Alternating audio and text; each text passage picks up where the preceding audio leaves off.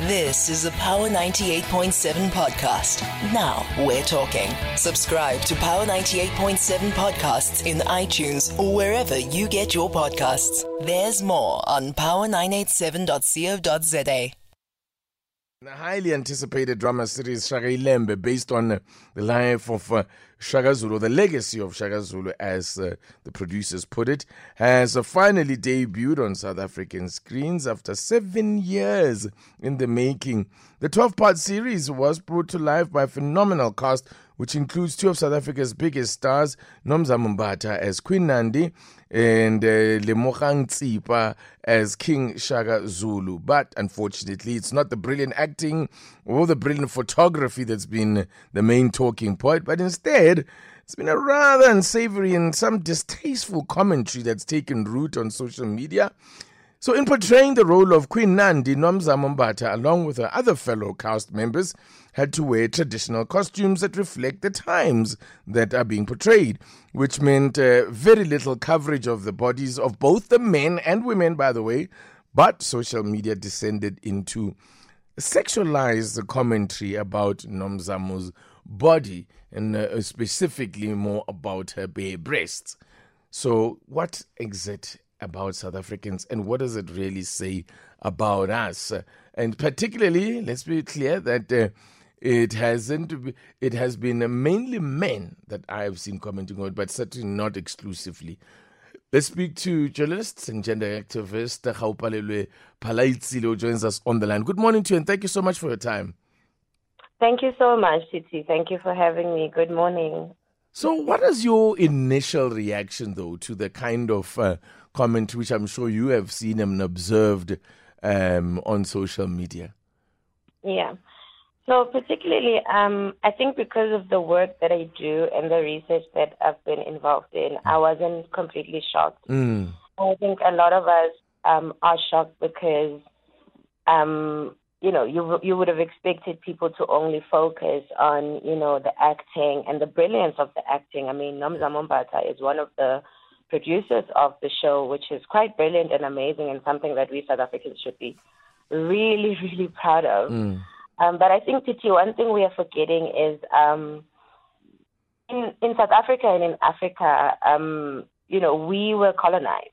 And before colonization and before, I'm taking us back because it's very important for us to realize where the roots of, I want to actually even take it to hypersexualization and not just sexualization. And I will tell you why I say hypersexualization, because I want black men who are listening to this show to understand the roots of hypersexualization of black women and sit with themselves and ask themselves, is this really what the legacy of colonization and apartheid has left us with? And is this really the people we want to be? And do we want to leave the same legacy for our own children and our own sons and boys in our society? I say this because the hypersexualization of black women started, when colonization started, just before the slave trade. When Europeans would be very fascinated and appalled, not just fascinated, by the dress code and practices of Africans, which included, the fact that we wore minimal clothing, and we wear minimal clothing historically as Africans because of the hot climate. Of course. It made sense, but the fact that we also practiced polygamy, for example, made them feel that, Africans must be so sexually lewd and so sexually insatiable, there must just be something about them that's weird. That's how Europeans looked at us. But more specifically to black women, you would remember what happened to what did they call her? The lady who went to Europe and was displayed. Sarah Baartman. Sarah Baartman, And if you look at Sarah Baartman, the reason I bring up Sarah Baartman is because Europeans were also shocked by the way in which African women's bodies were. Because usually we were much larger than European women. Our breasts are larger, our backs are larger, So because of that, that's how, historically, the hypersexualization of black women happened. And you would see with Nomzamo Mbatha, she posted that she had tabloids calling her, asking her if she did a boob job. There's something people are shocked about how her breasts look, which comes from that. And I think to me, to what extent? Ask yourself, why are you doing this? Absolutely. No, fair enough. I want to ask you this though, and I'm going to ask you just to ponder on it while. We're just going to need to take news headlines now, and then we'll just complete our conversation. I just want you to ponder on the question that would the reaction that we have seen on social media have been the same had it been any other woman who had played that role, or is this more reaction to it being Nomzamo Mbatha and people maybe never having seen her in this way? I'm going to ask you if you'll just ponder that for a while, and please stay with us for a little while longer. But we're going to pause now because it is 6:30. Let's get the latest news headlines. Power Breakfast with TT. Weekdays 6 to 9 a.m. on Power 98.7. I'm still in conversation with Haupalelwe Phalaitsile, who's a journalist and a gender activist. We're talking about the reaction to, scenes from the first episode of Shaka Ilembe, the new series that has just hit the screens on Mzansi Magic. All the talk being about Nomzamo Mbatha's breasts, if we put it plain and simple, really, because that's what the focus has been. Thank you very much, Haupalelwe, for staying with us. I asked a question to you before the news to say, to what extent has a large to what extent has it been more about reaction to Nomzamo Mbatha? Because, by the way, she was not the only person who was bare-breasted in the that was depicted in the film or in the series. There, I think most people are very skimpily clad because that's the traditional clothing of the time.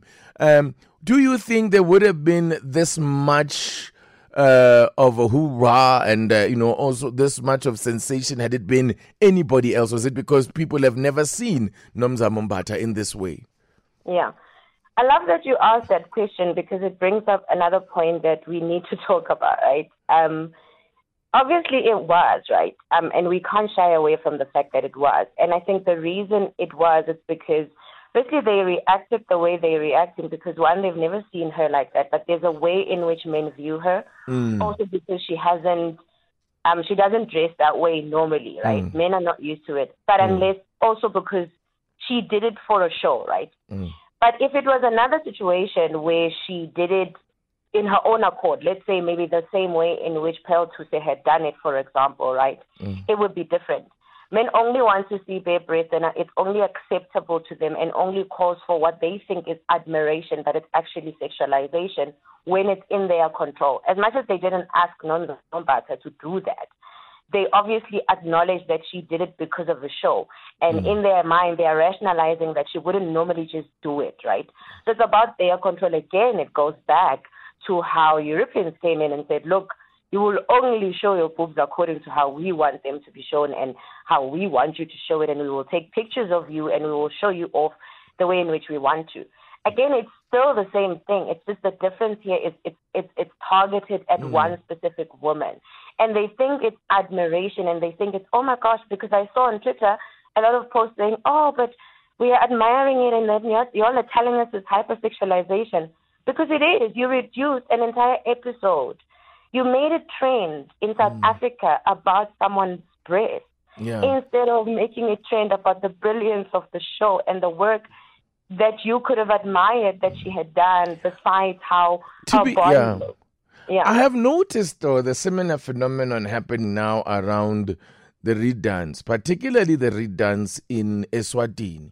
And it's a fairly recent phenomenon. I don't know whether it's related to social media and the fact that it just happens to be the toxic platform that it is, where also, again, there's this sexualization of women who show up. In fact, it's maidens that show up at the reed dance.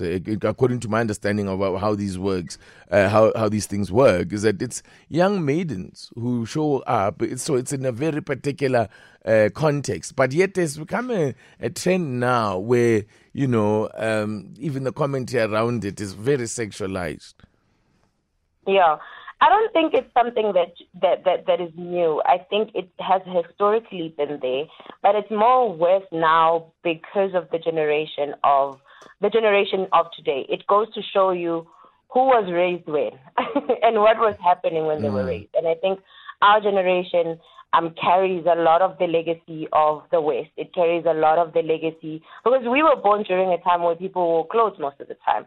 A lot of us saw, bare-breasted women on TV when the Reed dance was being advertised. I mean, I didn't grow up in a community where women walked around bare-breasted, right? So I'm literally carry the legacy of colonization where, people started wearing clothes and so on. So the generation also, it gets to show you which generation is now vocal. And this generation needs to sit back. But also, Titi, I think we need to come to a place where we admit that our society as South Africans is misogynistic. Yep. Not only do we sexualize adult women, but we sexualize children.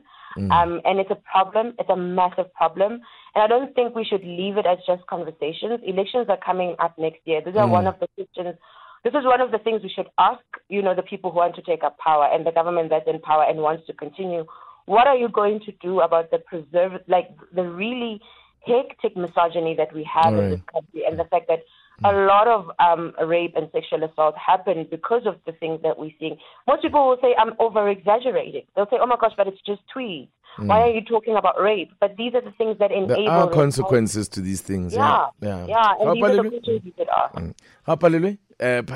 Thank you so much for sharing some perspective on this and your insights. I appreciate your time. Thank you so much, Titi, for having me. Have a good show further. You too. Bye. Thank you so much. Have a good day. She's a journalist, gender activist as well, and also self-describes herself as a feminist. You've been listening to a Power 98.7 podcast. For more podcasts, visit power987.co.za or subscribe wherever you get your podcasts.